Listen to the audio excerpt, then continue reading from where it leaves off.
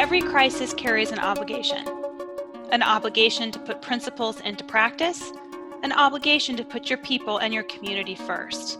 How do we lead ethically in times of crisis? How do we meet the needs of our customers while safeguarding the health of our colleagues and our community? The Butler University Lacey School of Business presents its new podcast channel and a 3-part ethics series sponsored by Old National Bank. Join us in conversations with top business leaders as they explore how COVID-19 has affected the way they work and the communities they serve. Welcome to the Lacey School of Business Ethics series, presented by Old National Bank. I'm Hillary Buttrick, Associate Professor of Business Law at Butler University's Lacey School of Business. In today's podcast, we're having a conversation about ethical leadership in times of crisis as we find ourselves in the midst of the COVID-19 pandemic. My guest today is Andrew Penka, Executive Director of Supply Chain for the engine business of Cummins. Andrew, thank you for joining us today. Thanks for having me, Hillary. Pleasure to be here. I want to start with a discussion of Cummins and its view on ethics and the fact that it's been named one of Ethisphere's most ethical companies for several years. What would you say are some of Cummins' core ethical principles, and what do you think sets Cummins apart in the realm of ethics?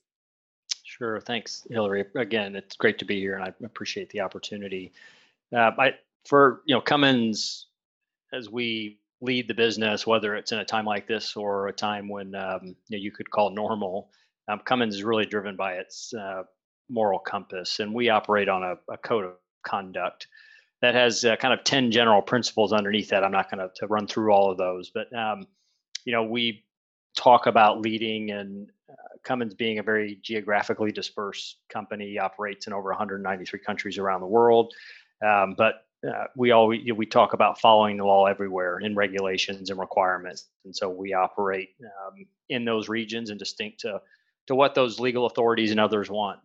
We also turn that internally, right? So treating everybody with dignity and respect and integrity. We'll compete fairly and honestly wherever we do business. So those are just a few things I think that we focus on in the company to lead the organization through. Again, like I said, it's times like this, or through times that you may phrase as more normal. And the thing that, to me, in terms of separating, that I've seen in my 13-year career at Cummins has been from the CEO all the way through the organization, but folks at the top of the organization do role model and champion this code of conduct day in and day out. And you see it with decisions that get made and how they lead. And for me, that drives it home.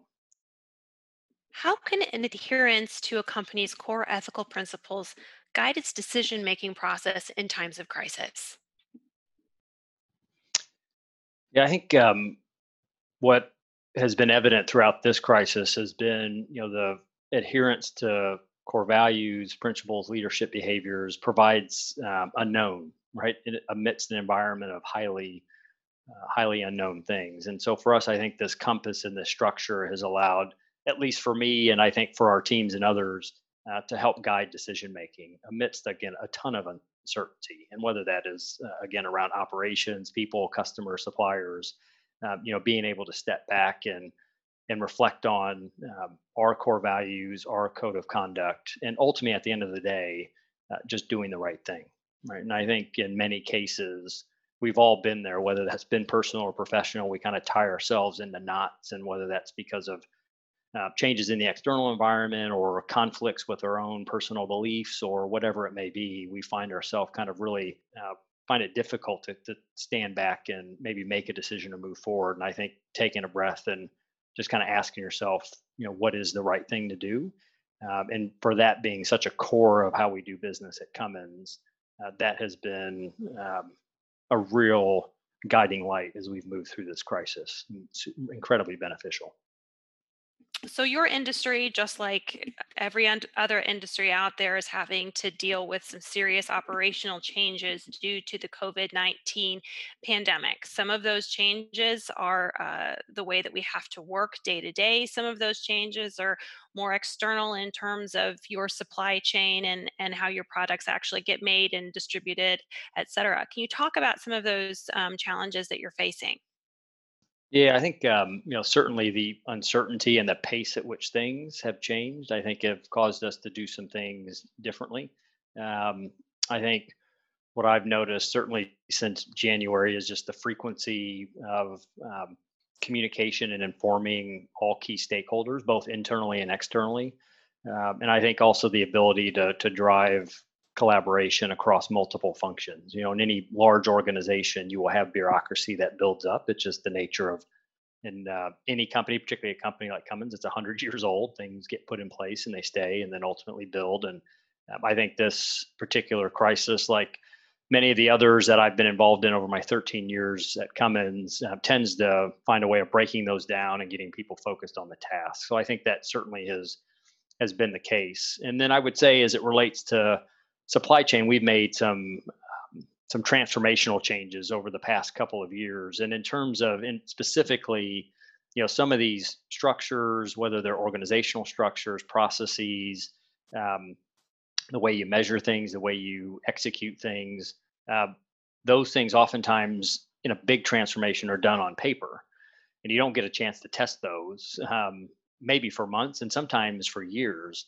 And kind of how we've focused, particularly in our purchasing organization, how we've um, tried to take those resources and focus some on sourcing. So, kind of the sourcing of various components and working on the commercial side of things. And then while also having individuals and groups focused on the continuity. So, keeping the supply chain moving and keeping plants running, warehouses flowing, transportation moving, and goods being processed and delivered to customers. And so this type of crisis is exactly what you want to have happen, to stress test that. And that strategy and that formulation has proved very beneficial for us. And we've seen the fruits of that work that was done by the central purchasing team and supply chain teams across the multiple businesses and at the corporate level too. So I think that for us has been a pleasant surprise in seeing some of the stuff that otherwise, until you really got into it of either demand really outstripping supply or having supply disruptions, you wouldn't have been able to test it. And we've been able to do this at a much sooner time, I think, than people anticipated. Yeah. How have you been able to balance kind of the health and safety of your employees with the need to get the products produced and Hmm. delivered and out there to customers? How are you managing that? Yeah, I think, and that's been one of the more perhaps challenging things to manage, in this crisis. Is Cummins has been deemed in multiple regions around the world as an business. So if you think about our products are used in, quite frankly, right now, and one of the um, perhaps most, I guess, rewarding things as you hear about the crisis or you see it on TV, and you see fire trucks, you see ambulances, you see semis delivering goods, you see them delivering medical supplies, you see um, hospitals that are in storm ridden areas that are running on backup power. All of that stuff is powered by Cummins products. Not every single one of them, but a good majority in certain markets are powered by Cummins products. And so, um, I guess feeling as though you're providing value during the crisis, not only to kind of your direct business or that direct piece of equipment, but seeing how, our people and our employees are able to support those that are really helping us get through this crisis has been pretty rewarding. And so I think in our facilities, plants, warehouses, and others, in our office areas are those areas where they don't have an immediate, or they don't have a regular necessity to be inside of a facility to work. We've asked those individuals to work remotely. So we're practicing what many other companies are doing as well. And then inside of our facilities, exercising the guidance from the CDC, social distancing, screening for folks when they enter and come into our facilities, whether they're employees, visitors, contractors, what have you. Ensuring we've got proper shift schedules in place, and just shifts set up so that the density of people is lesser in our plants than it was crisis, right, to limit the exposure. So, a number of different things that we're doing inside of the facilities to do our best to keep people's health and safety at the forefront. And you mentioned the importance of social distancing and following Mm. those guidelines from the CDC. Um, I'm interested to know how you're finding the interplay between Cummins' workplace culture and the social distancing guidelines. So much is made of the importance of workplace culture and maintaining an ethical workplace.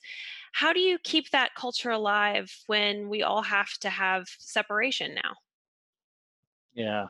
Um, I think it's I think if you looked across the spectrum of folks within Cummins, and perhaps you looked at time spent with Cummins, I think for those of us that have been at the company a long time and you've just been operating inside of the framework, um, it's just how you do go about doing business, right? And so, in terms of decisions we make, interactions we have, whether those decisions are internal or they're external with customers or with suppliers, that is just kind of the framework by which we make decisions. I think where the challenge is if you're newer to the organization, perhaps, and you haven't been around it, and so how do we keep people engaged and reinforce, the principles and the code of conduct that we have in play?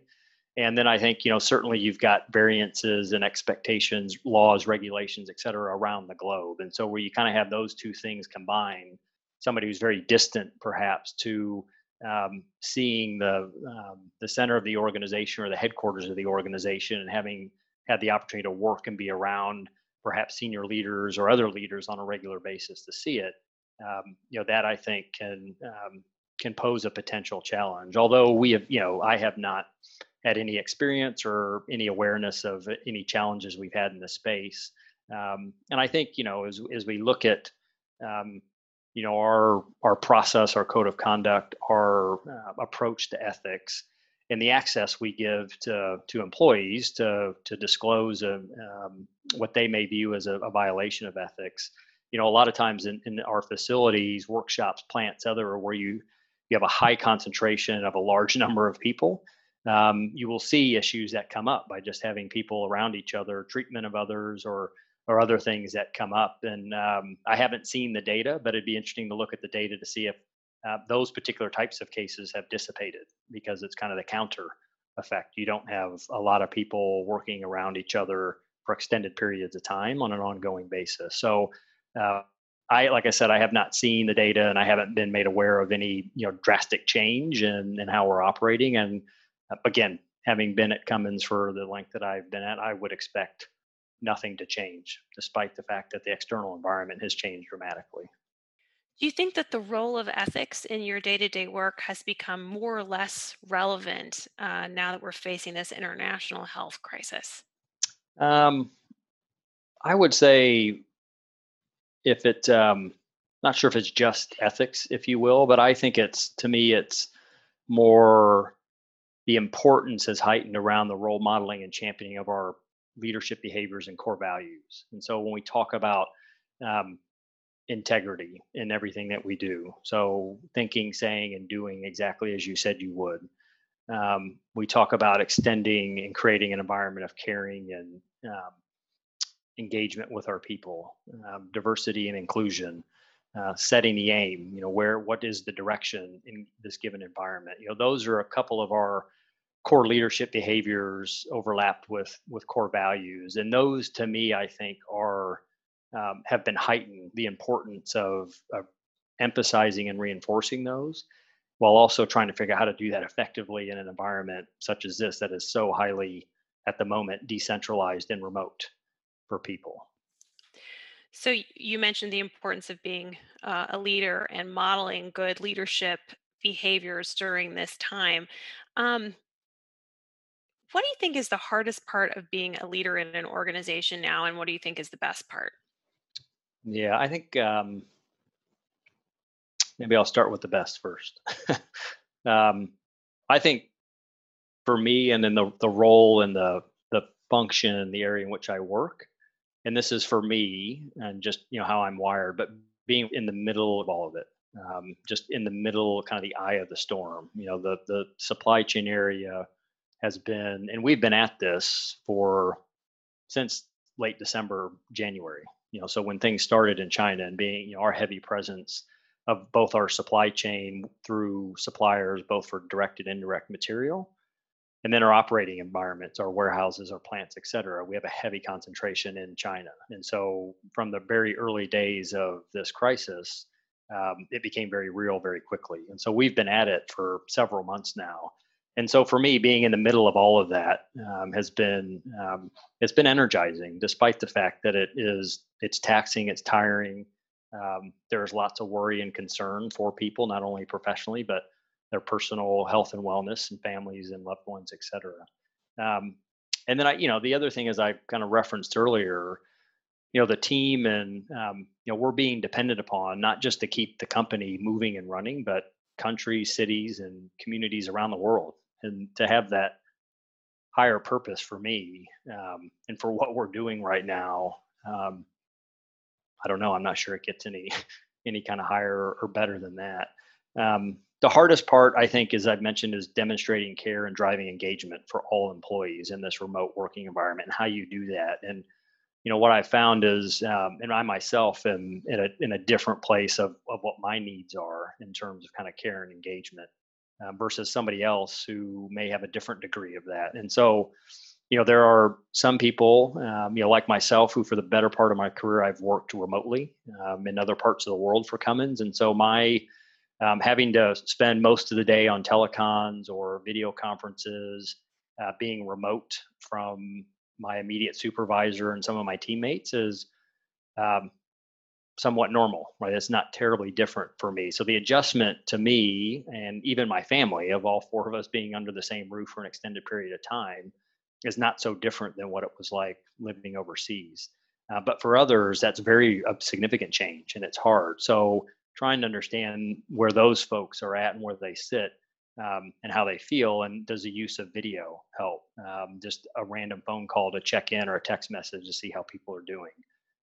So I think that is probably one of the more difficult parts. And then for me, a big piece of what we do in the supply chain, is around the physical environment. And I just love going inside of our plants and warehouses and seeing the people doing the work. And when you can't do that, it certainly takes a bit of the joy and enjoyment out of the function and out of the job. But it's for good reason, and it's certainly necessary. But that piece has probably been one of the more difficult parts for me.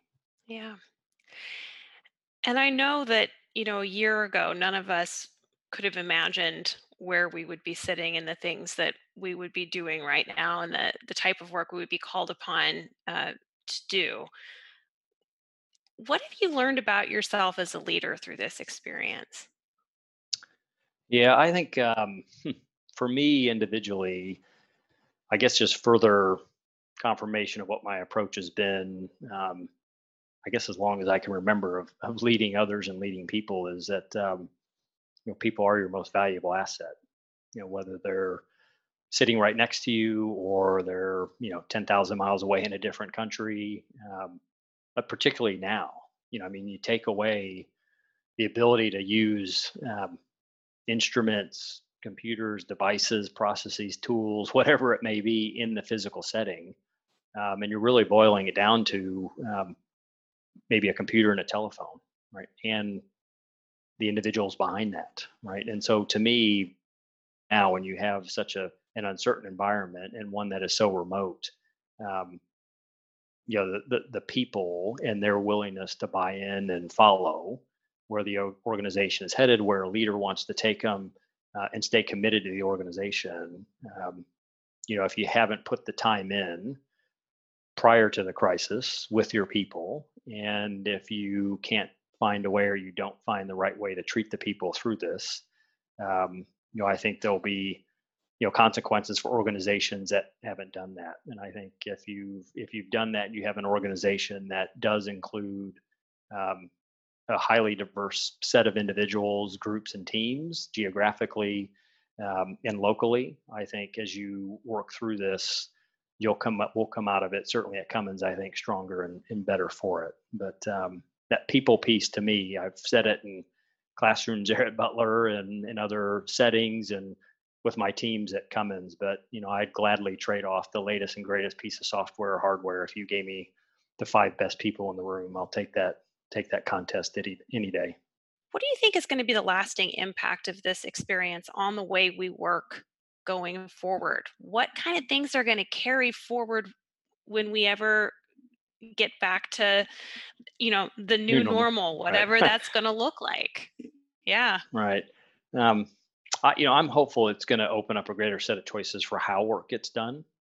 Right. So I think the what, some of the what will be new.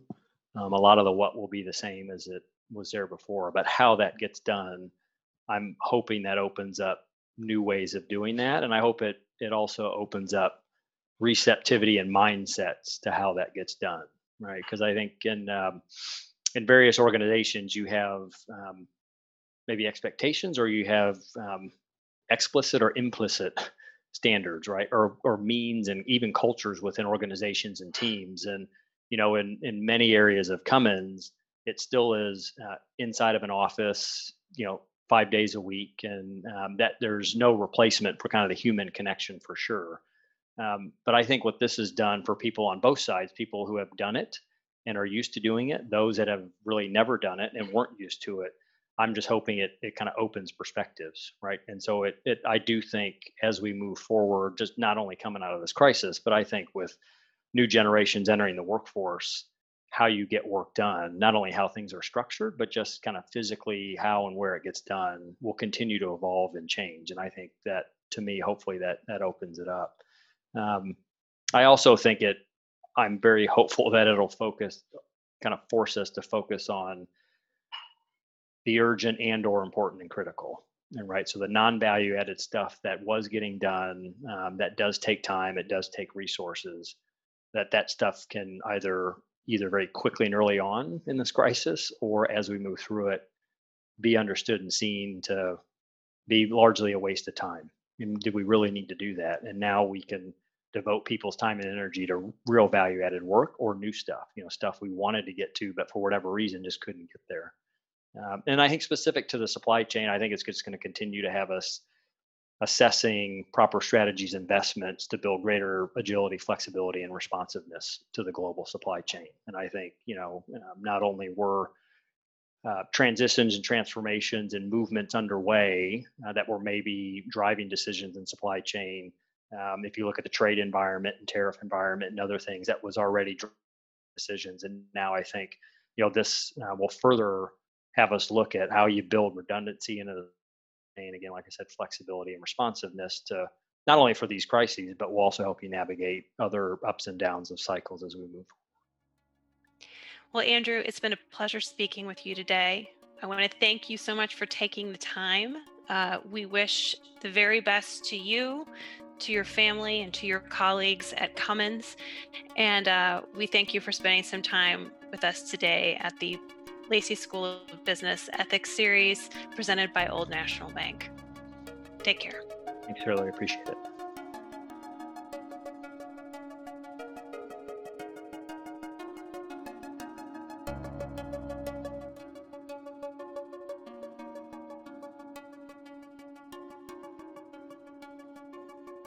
You've been listening to the Lacey School of Business Ethics Series, made possible through the generous support of Old National Bank. This podcast has been a production of Butler University's Lacey School of Business. A very special thank you to Bram Shuckles and Kelly Schmidt of the Butler Arts and Events Center for their production assistance. Thanks for listening.